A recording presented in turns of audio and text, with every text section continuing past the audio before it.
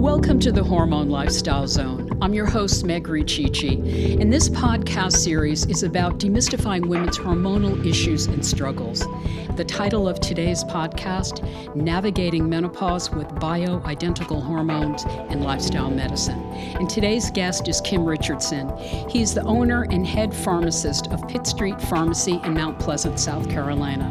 So Kim is going to join me in just a few moments, but I just want to talk about the conversation that we're going to have today.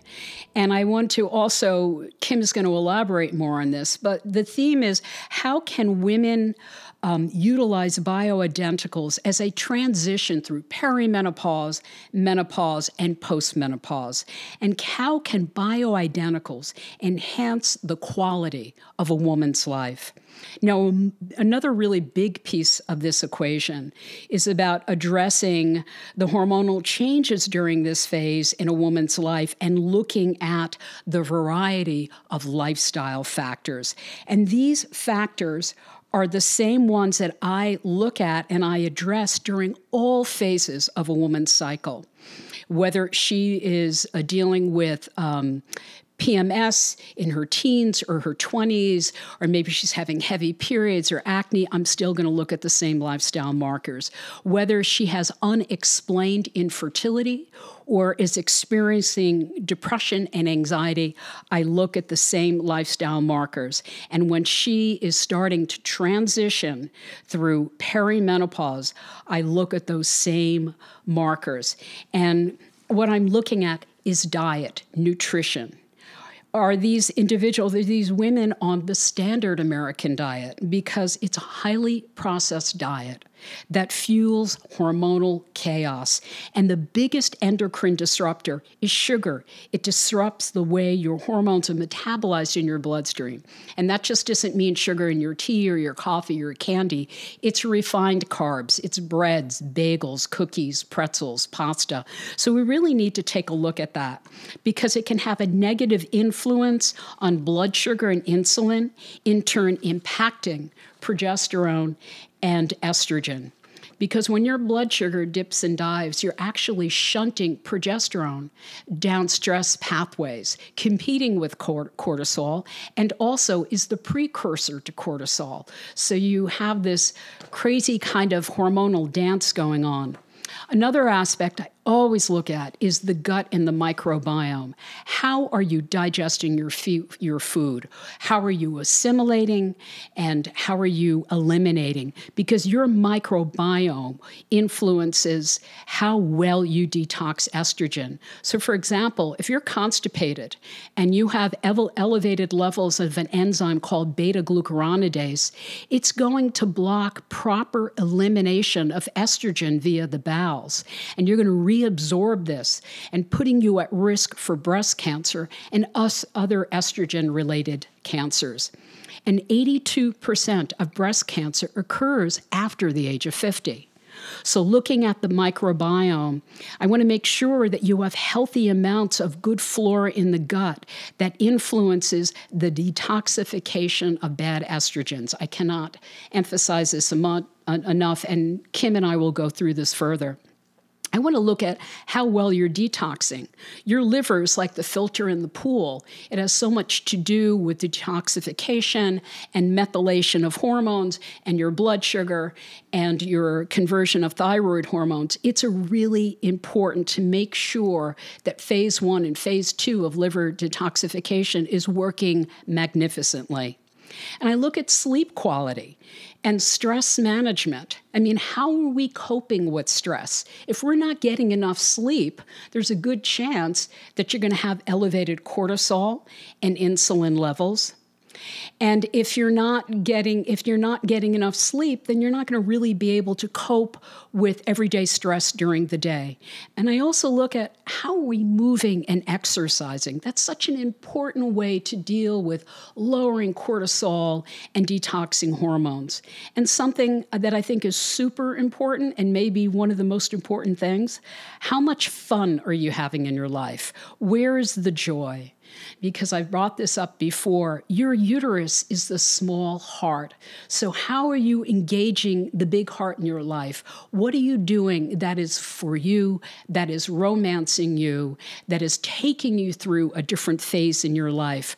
I remember when I had my period and I had my last cycle, I was really upset. I loved having a cycle. But I noticed something really beautiful about that transition is that I started coming into my own in a way. And I think what's kind of funny about it is that I started letting go of a lot of filters. I started really speaking up for myself and telling my truth. And I think that's important for women. So it's a time of celebration, of giving birth to yourself in a new way.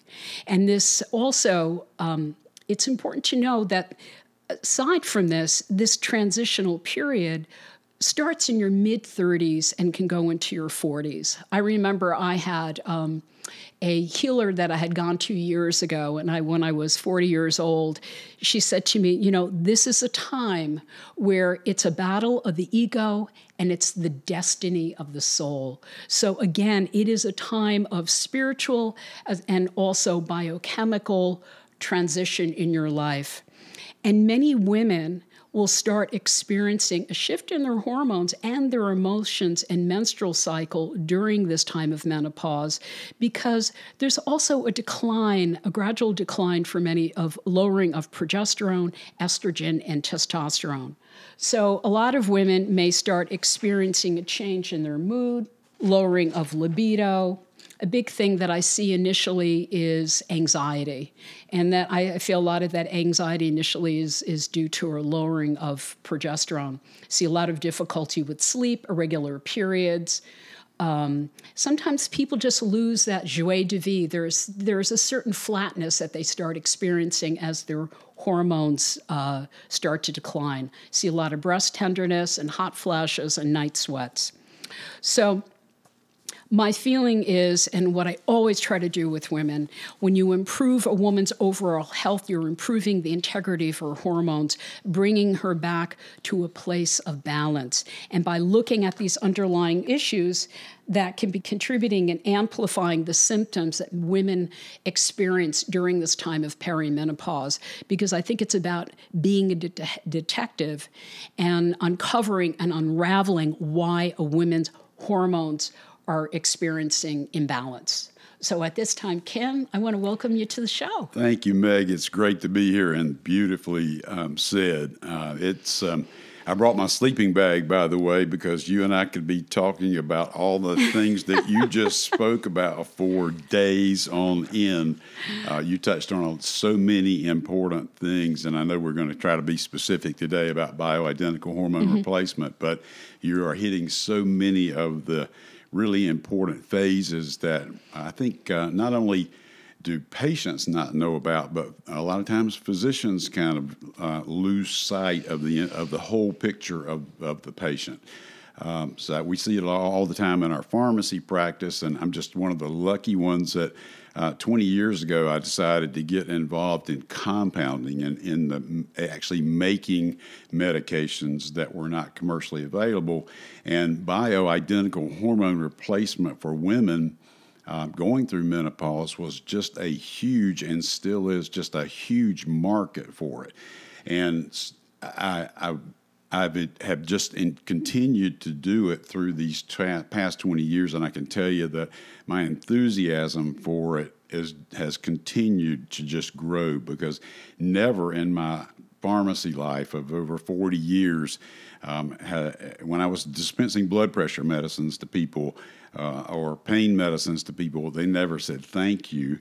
But if you can change a woman's basic physiology when her physiology is just out of whack because of perimenopause or menopause, it changes her entire life, not just her life, but it impacts everybody around her in the family.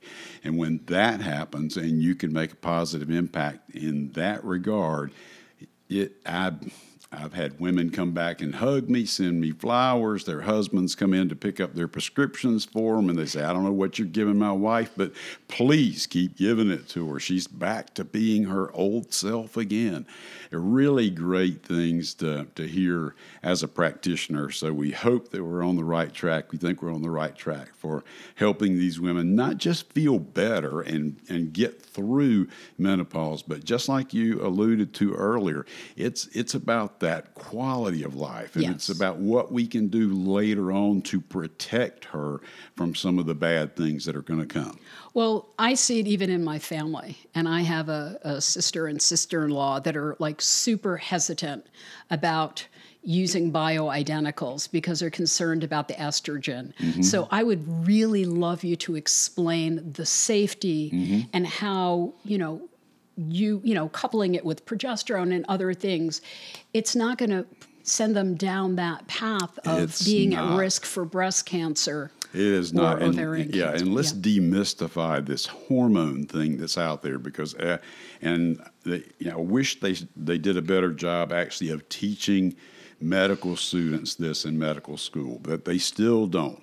So if you mention the word hormones in this country, almost every practitioner, every physician out there will automatically think, oh, there's so many risks. There are too many risks involved. Well, the reason they think about that is because the only hormones we've ever studied in this country were synthetic hormones. Yeah. We did the Women's Health Initiative study back in the late 1998, early 2000s, a huge study that Wyeth Ayers, the company who made the drug Premarin and Provera, combined it together to make a drug called Prempro. They thought they had created the next best thing to sliced bread. So they talked the government into helping them do some study data with it, knowing they were going to get these great effects. It was supposed to be an 18-year-long study. Well, the fact of the matter is they had to shut the study arm down after 5 years because the women they were giving these hormones to had an increased risk of heart attack and stroke and an increased risk of breast cancer. And the reason for it was because these were synthetic hormones. They were nothing like the hormones that the good Lord put in our bodies when we were born. The estrogens that we were accustomed to giving women for nearly 30 years were derived from the urine of pregnant horses. Yes, great. And don't they have 32 estrogens? They have 32 specific estrogens. And we only have 3. Exactly. Yeah. So if you're a horse and you need estrogen, Premarin was really a good choice, but not for a woman.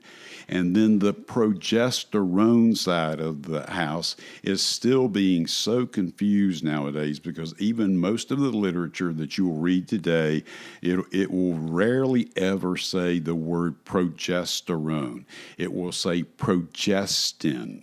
And progestin is a catch-all word which really has no meaning whatsoever. You don't know if they're talking about a bioidentical progesterone like the one in our body, or they're talking about a synthetic type of progesterone. It's called progestin, that has a huge detrimental effect to women. And when they did the Women's Health Initiative study, it was really probably that progestin arm of it, more so maybe than even the estrogen part from the horses, that created such a bad reputation. Are you familiar with Dr. Sarah Gottfried?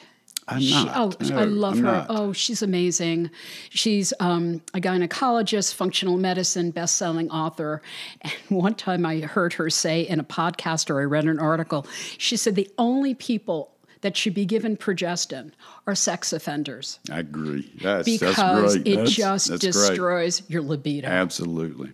Not only that, it increases your risk of heart attack and stroke and breast cancer. I mean, the studies just absolutely defined it very clearly. Well, what did we do in this country? We did absolutely nothing about it. So thank goodness our friends across the Great Pond over in France and Europe, they are 20 years ahead of us in this country in studying bioidentical hormones, the exact same molecular structure that we've had in our bodies body since we were born. And why were they interested in it? Because they saw the benefits of it. They did huge studies over there. There's a study that the French did called the Fournier study that was done some probably 10 or 12 years ago. It was in comparison sort of like our Women's Health Initiative study, except it was done with good, correct bioidentical hormones. And the results that came out of that are just clearly out there, so that if you make sure you've got the right ratio of progesterone to estrogen in a woman's body, you are decreasing her risk of breast cancer, decreasing her risk of heart attack and stroke, decreasing her risk of osteoporosis, and you are slowing and down cognitive issues. Absolutely, and you're slowing down the aging process yes. a little bit. So it's a win-win situation across the board, but it's all about using the right chemicals. And one of the reasons why we're reluctant in this country to use the right chemicals, they were not commercially available. So I'm sorry. It goes back to our drug reps, our drug companies. They're very powerful lobbyists. They tell the AMA how to tell their doctors what the right prescription's for. I'm sorry, but that's the way it works in this country.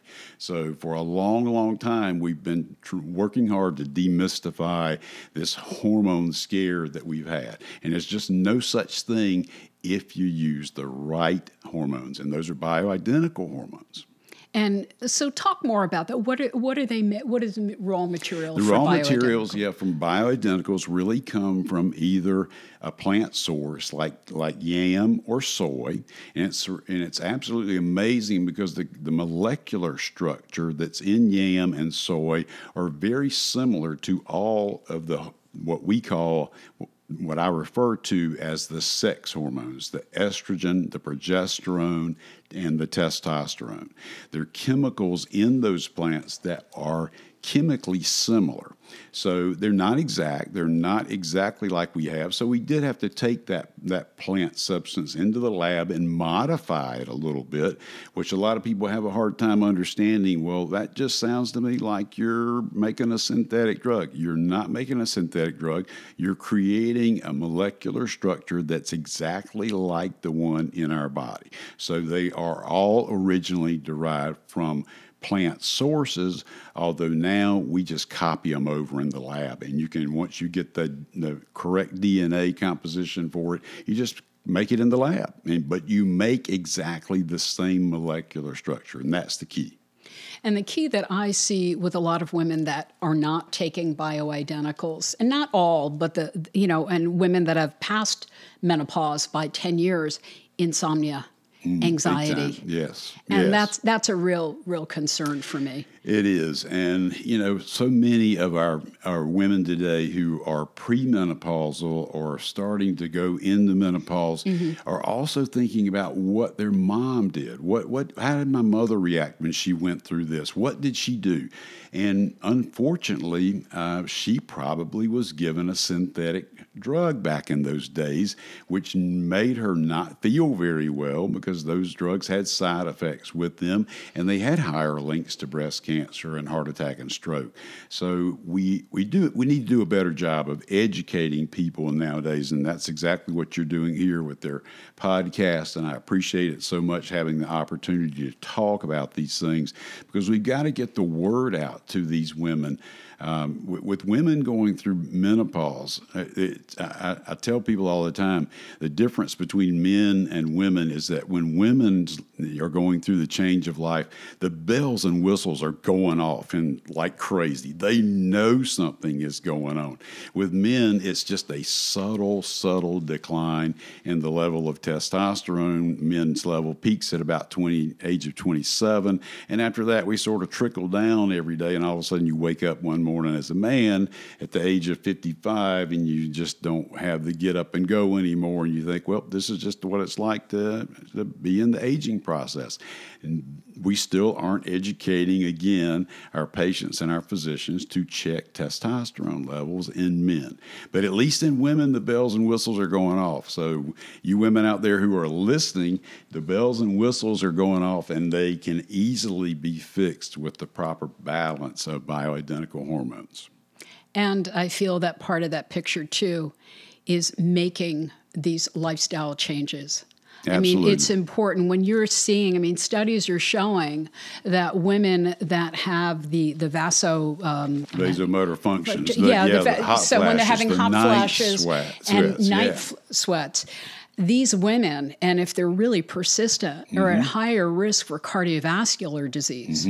They are. But these women we have to take a look at also have insulin resistance.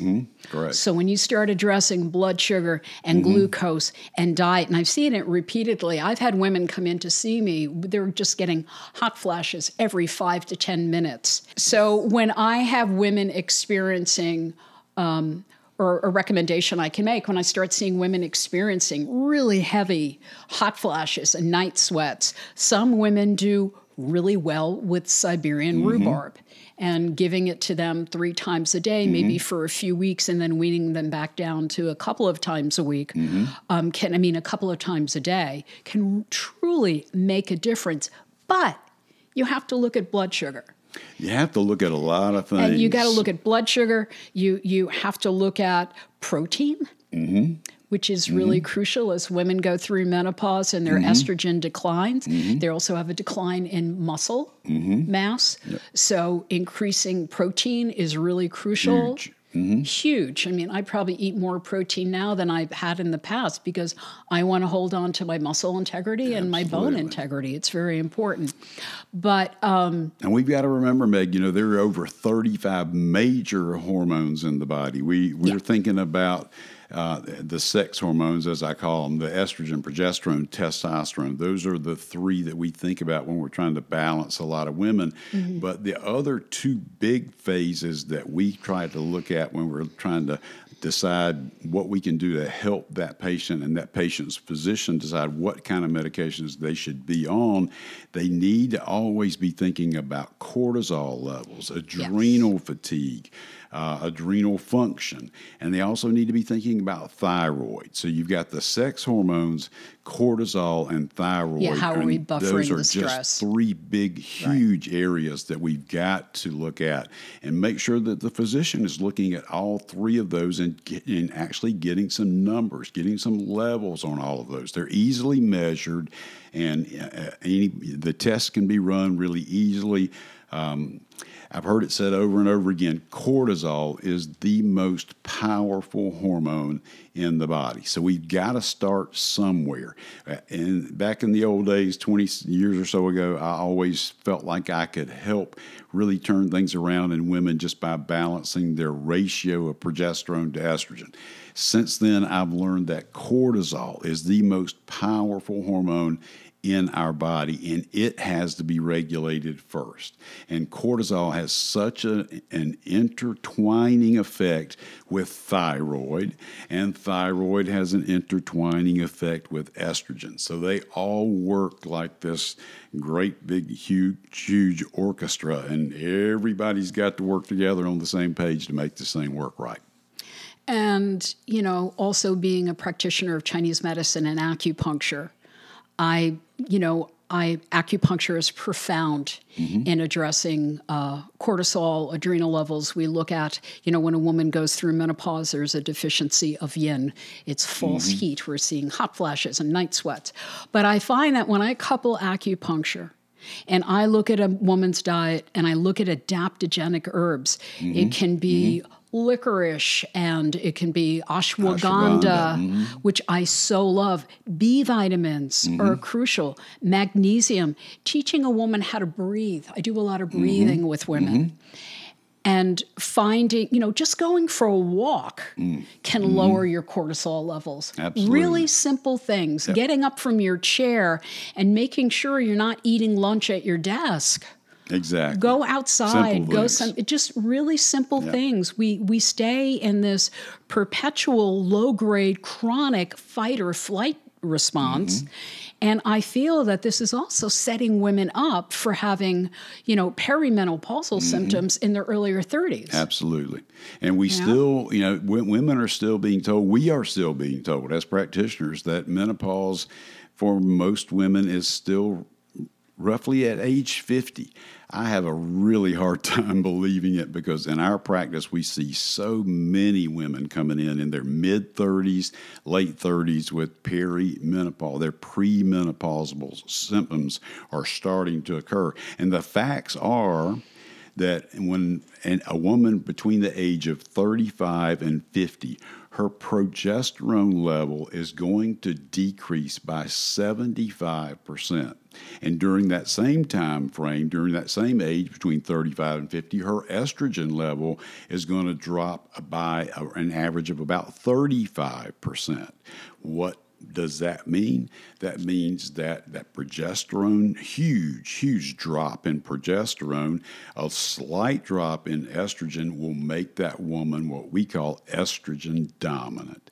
And estrogen dominance can really hurt women, and is probably one of the major causes for them seeking some kind of treatment and therapy, because if they're estrogen dominant, they feel terrible.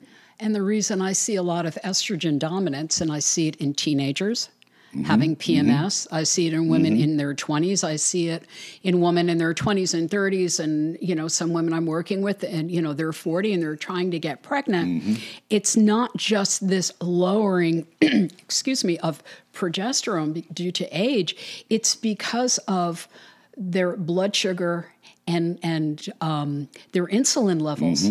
When you have your blood sugars dipping and diving during the course of the day, I cannot say this enough.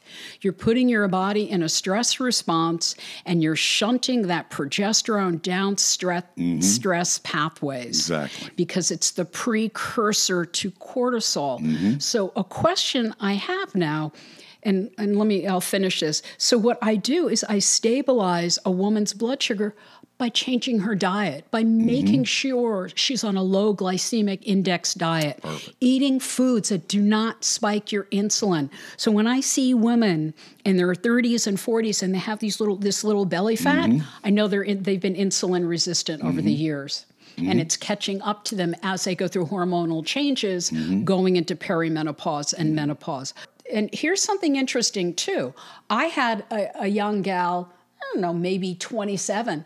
She went off the pill, or 26, and was getting really warm at night. And I just made sure that I was supporting her progesterone. Absolutely. And I did, what did I put her on? I made sure that she was detoxing hormone. I put her on a formula called DIM Detox by Pure. DIM reduces the estrogen level. And it reduces the estrogen. And then I put her on some chasteberry, and she was fine. Absolutely. Great choice. But isn't that amazing? But I'm seeing that more and more. You'll get women that are starting to get warm at night and throwing the covers off and breaking out into a sweat. The standard American diet and lifestyle is really burning out women's hormones. It's burning out their adrenals. We're blowing out women's adrenals. It's impacting their cortisol levels. If the standard American diet, I can't say it enough. It amazes me because our hormones are on this continuum from the first day that we have our first bleed until our last bleed. And what influences that is how we eat, how we manage stress, and managing, looking at the microbiome, how are we detoxing, how are we being the best mothers to ourselves. And I've said to women, breathing, the most intimate experience you can ever have with yourself is with your breath. It is the first thing you take in, and it's the last thing you let go.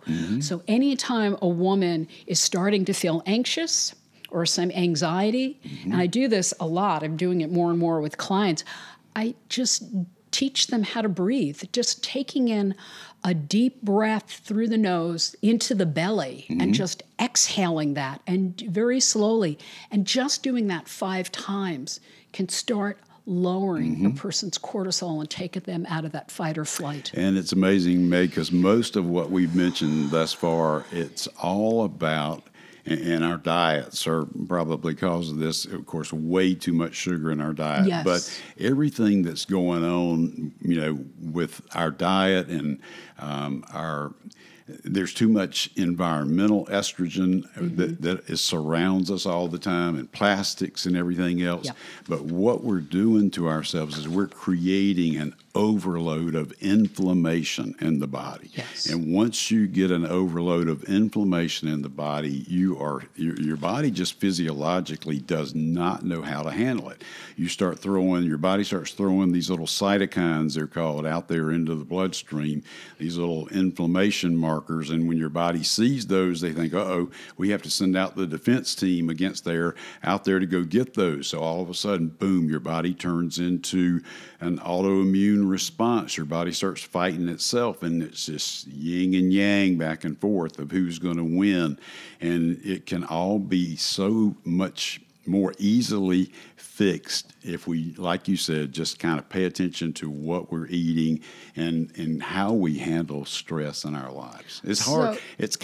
Stress, handling hard, and or having stress and having adrenal fatigue, having too much cortisol in the system. Every textbook that you read, the number one thing it'll do is say, find a way to reduce the stress in your life. You've mentioned a couple of ways that you taught your patients how to do that. Most people don't think about those simple things. They really don't. But you've got to find a way to try to reduce the stress, whether it's meditation or prayer or yoga, whatever it might be. You've got to find a way to reduce the stress. Then you've got to maybe talk to someone who knows a little bit about adaptogenic herbs, things that can help. And acupuncture. And acupuncture, you're exactly right. Things that can help kind of fortify the adrenals and give them a little bit of their immune system of their own so they are able to help us. The adrenal glands are two little tiny glands over our kidneys, and they are very, very important to quality of life. Well, another point, too, and I'm so glad you brought up inflammation because I was going to kind of enter that territory. For me, and I'm sure you know this, it's so important for women to have a healthy BMI because, what drives inflammation, the more adipose tissue, the higher the BMI for a woman. And we're talking about anything above 30% BMI is obesity. I want to make sure that women are getting close to 25 because there's an enzyme in the fatty tissue called aromatase. And what this does, it drives estrogen. It converts androgens into estrogen. So what happens is these women are holding on to excess estrogens and not great ones. This can contribute to cancers. So that is why when I want to make sure that, and I respect every woman for wanting to be healthy and strong, but we have to bring down that body mass. Absolutely. We've got to get rid of the body fat. That body fat is storing estrogen like crazy. And there's so many times when we test women who, when they come into our practice and we test their levels, their estrogen levels are really okay. I mean, their progesterone level is usually tanked out. Their testosterone level, it's kind of in the middle somewhere. But that estrogen level, if they are overweight, is going to be high because of that storage of estrogen and fat. So it's just hugely important that women take care of themselves. So when you have women and you're seeing elevated estrogen, and you'll do a saliva panel because saliva, and I want you to talk about that. And I've had, different opinions on this. A lot of times, a lot of doctors don't want to give estrogen. They want to get that woman to get her weight down. And I agree with that. So how do you... Well, we're looking at that from a balance perspective because what the Europeans have taught us, again, with balancing hormones is that we want a 4-to-1 ratio of progesterone to estradiol. We have 3 estrogens in our body, estradiol being the most potent, not the one that we have the most of. That would actually be estriol, but estradiol is the most potent one. And that happened to be the one that the chemical companies, when they started elucidating estrogens in this country and finding out, trying to figure out what women had in their bodies way back in the 50s and 60s, they knew we had these 3 estrogens. We had estradiol, estriol, and estrone. Once the chemical companies figured out that estradiol was the most potent estrogen in a woman's body, that's the one they ran with. That's the one they started making commercially available products with. They sort of forgot about the other two. Thank goodness our friends in Europe didn't. They actually dug a little deeper, and they actually found out that estriol, even though it is a very weak estrogen, we have more estriol in actually concentration in a woman's body. It is actually the best estrogen as a protective for breast cancer. And the Europeans also taught us that estrone is the most cancer-causing estrogen in a woman's body. So it's real easy to see which estrogens we need to use and which ones we need to stay away from. I'm as guilty as anybody. When I started doing this 20 years or so ago, I was trying to copy exactly what was in a woman's body, and we were giving women tri-estrogen. We were trying to replace all three of their estrogens. Then the studies came out of Europe about estrone being not so good, not having all those qualities of being protective at all, so we started leaving it out. So now most women are getting a mixture of that we call bi-estrogen or bi-est, two estrogens. And those two estrogens are estradiol and estriol. Now, it's kind of, to me, a little bit amusing that estriol has never been FDA approved in this country. That just makes me sick to my stomach to have to say that. Here we've got the most cancer-protective estrogen in a woman's body. It has never been FDA approved in this country. So why? Because the drug companies never depended on it. They went with estradiol because they knew it was the most potent one. They put all their research and development in estradiol and didn't bother to research estriol. Really sad, but again, driven by big pharma, I'm afraid, on that end of it. So talk about the importance of balancing it with progesterone. Balancing it with progesterone. So the European studies are the ones that we are really going by, and we're going with their studies because those studies have been ripped apart by some very, very smart people in this country. And the study data is there, and it makes really good sense. So again, I mentioned earlier, we want a woman to have 4 times more progesterone circulating in her bloodstream than estrogen or estradiol. If we can achieve that balance, that's really what's going to make her not only feel better, but improve her long-term health. And the big ones, sleep. And the big ones. Sleep, anxiety, irritability, mood swings. The list just goes on and on and on. And you're right. A lot of women, as they start to go through menopause, their testosterone levels will actually rise. So you'll have a lot of women say, all of a sudden my libido is back. My sex drive is back a little bit. And that happens in some women. But more times than not, if that woman's ratio of progesterone to estrogen is not where it should be, testosterone will try to jump into the mix there and try to fix things. And testosterone cannot fix things on its own because of this little protein-bound globulin we have floating around in our bloodstream called the sex hormone binding globulin.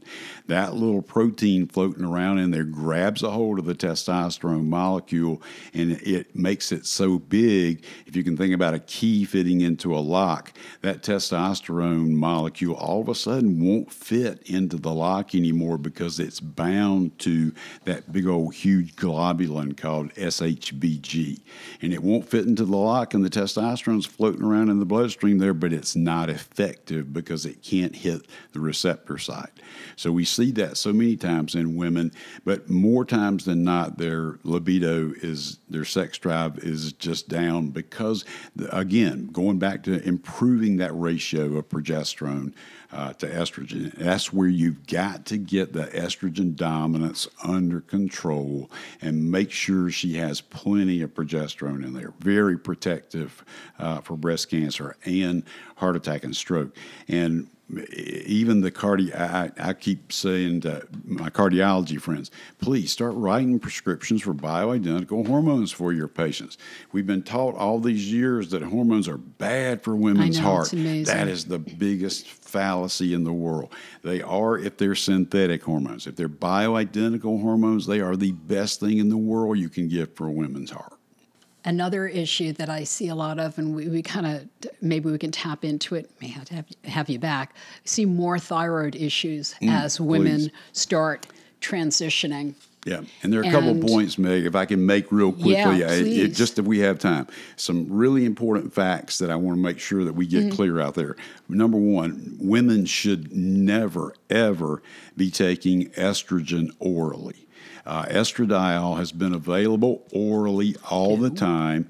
We actually compound it at my pharmacy in oral form, but the truth of the matter is when oral estrogen goes to the liver, it gets broken down to metabolites that can be harmful for women long term.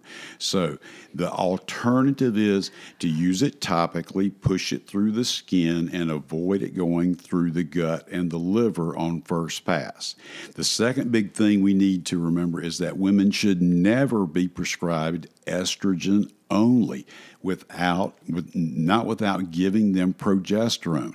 We are still teaching our people in medical school today, especially in OBGYN, a woman has issues, she has a hysterectomy, they take her uterus out, the doctor immediately puts her on estrogen and looks at her and says, you don't have to worry about taking progesterone anymore because you don't have a uterus. And what he or she is referring to by that is if he were to give that woman, if she had her uterus and were to give her estrogen only, the lining of her uterus would get thicker. It would grow, because that's what estrogen tells the cells to do. Progesterone acts like a natural anti-estrogen. It tells that cell growth to calm down and stop getting carried away with all this cell growth, because it's that rapid turnover of cells that all of a sudden you spin off into a little mutation that all of a sudden becomes a precancer, and the next thing you've got is a tumor or a cancerous tumor possibly going on there. So even though a woman doesn't have a uterus, she has tissue all over her body that is very similar to the tissue that she had in her uterus. Her breast tissue especially needs to be protected just like her uterine tissue does. So please, women out there, do not take estrogen alone. If you're on estrogen therapy of any kind, you should be balancing it. Ask your doctor about balancing with some type of progesterone. We talked earlier about the huge difference between progesterone and progestins. Make sure out there if you're taking that you are taking bioidentical progesterone. That is really, really key. And again, we talked about the ratio, lastly, the ratio, 4 times more progesterone. You've got to get some levels there. I know we talked briefly about how you get those levels. If a woman is not on any kind of hormone therapy and she wants to have her levels checked, it's perfectly okay to have venous blood draws, just like most physicians will do. Or you can do saliva testing. In the initial phase, when that woman is not on any hormone therapy, either one is just as good as the other as far as accuracy goes. Once that woman goes on estrogen therapy, hopefully topical estrogen or sublingual estrogen therapy, so we're bypassing the liver again. Once she goes on that topical therapy, then saliva testing is the most accurate way, because you want to get your level at the level of the estrogen, progesterone from the tissue level. And that's where saliva is coming out of the salivary gland. You're getting at the tissue level, or you can prick your finger. Again, you're getting it from your hormone level from the tissue level. And that's what's really, really important to know exactly what those numbers are. Okay, I am going to ask. I was on let's go to I was on Triest. We went to Biest. We went to a cream. It did not work for me. And my sister doesn't do well with creams. We do better with oral estrogen. I'm also taking progesterone too. But Talk about that. So we do see, the great thing about compounding, Meg, is that if one particular dosage form doesn't work, chances are we can find another dosage form that will. So, I mean, that's the great, and there are unlimited, milligram strengths that you can make out there in the marketplace for oral estrogen. There are 3 choices. For oral progesterone, there are 2 choices in milligram strengths. So the drug companies expect every woman in this country to fit those 2 or 3 milligram doses. I'm sorry, that's just ridiculous. Every person is individual as our fingerprints, and they have to be treated that way from a standpoint of dosing and how their body is going to metabolize and absorb these hormones. And that's something that we literally do not know sometimes until we give them the hormones and then test them and retest them and see how their bodies are handling those things. But just like you, I have a lot of patients who do really much, much better on oral. But I will tell you, right out of the gate, we really want to go, if we can, we want to go transdermal or sublingual. We make little lozenges called troches. You can put things in little oil drops, and you can put them under your tongue. A troche is a little lozenge that you dissolve under your tongue. It's just a great way to get that hormone absorbed directly into the bloodstream right out of the oral cavity without it going through the gut, without it going through the liver on first pass. Now, that's really, really important with estrogen, because oral estrogen can do a lot of bad things, as we talked about for women: increasing blood pressure, increase in triglycerides, increase in estrone, the harmful estrogen, increase in the occurrence of gallstones, increase in liver enzymes, interruption of tryptophan metabolism, and consequently serotonin metabolism, your sleep helpers that help you get some rest. Oral estrogen sometimes lowers growth hormone levels, and you have an increase usually in carbohydrate cravings when you're on oral estrogen. So a lot of reasons there that we really try to get women on to transdermal or sublingual estrogens if we can. Not so much the case with progesterone. Progesterone is a very unique hormone in that it can be taken either orally or topically or sublingually. The big difference is when you take progesterone, when a woman takes progesterone orally, we have an enzyme in our gut that actually turns that progesterone into a metabolite that just happens to make her sleepy. It's a side effect of taking oral progesterone. We use that side effect sometimes to our advantage, because one of the big symptoms that a lot of women have is insomnia. They cannot fall asleep. They cannot stay asleep. So it's sometimes very helpful to use oral progesterone, because we know it's probably going to make her drowsy on the very first dose that she takes. We counsel them that night. She goes home on the first dose. She'll probably sleep better that very night. And hopefully some of that will kind of linger around in her body for the next day and help her get through the day with being not so much stressed out. It'll help with irritability, with some of the mood swings. So there's a huge advantage sometimes to oral progesterone. It's very calming. Kim, thank you so much for being here Meg. in the Hormone Lifestyle Zone. We're going to have him come back. Thanks for having me. Look forward to coming back. Thank you. This was really awesome. So, Kim, you are at Pitt Street Pharmacy in Mount Pleasant. People can find you there.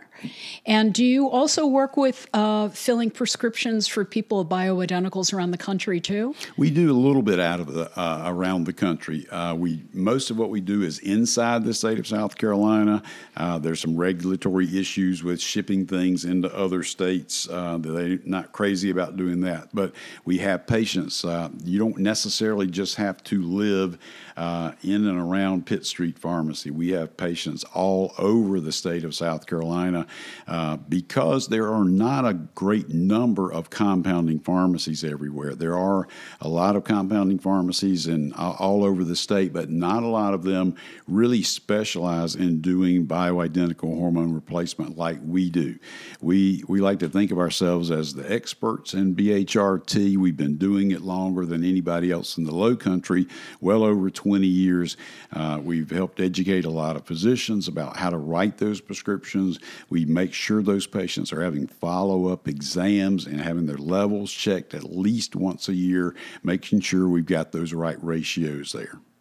Well, thank you. And I want to thank everyone for listening in today. I hope that was really helpful. If you have any questions, feel free to reach out to me. You can reach me through my website at megrichichi.com. And if you would like to follow my other podcast, you can listen in on iTunes or Spotify. Feel free to leave a good review or subscribe. And I am really looking forward to my guest in a few weeks, Alina McClarklin. She is a sex therapist, and we're going to talk about what's not happening in the bedroom. What can we do to create more intimacy inside and outside the bedroom walls? I want to wish everyone an awesome day. Be good to yourself and take good care.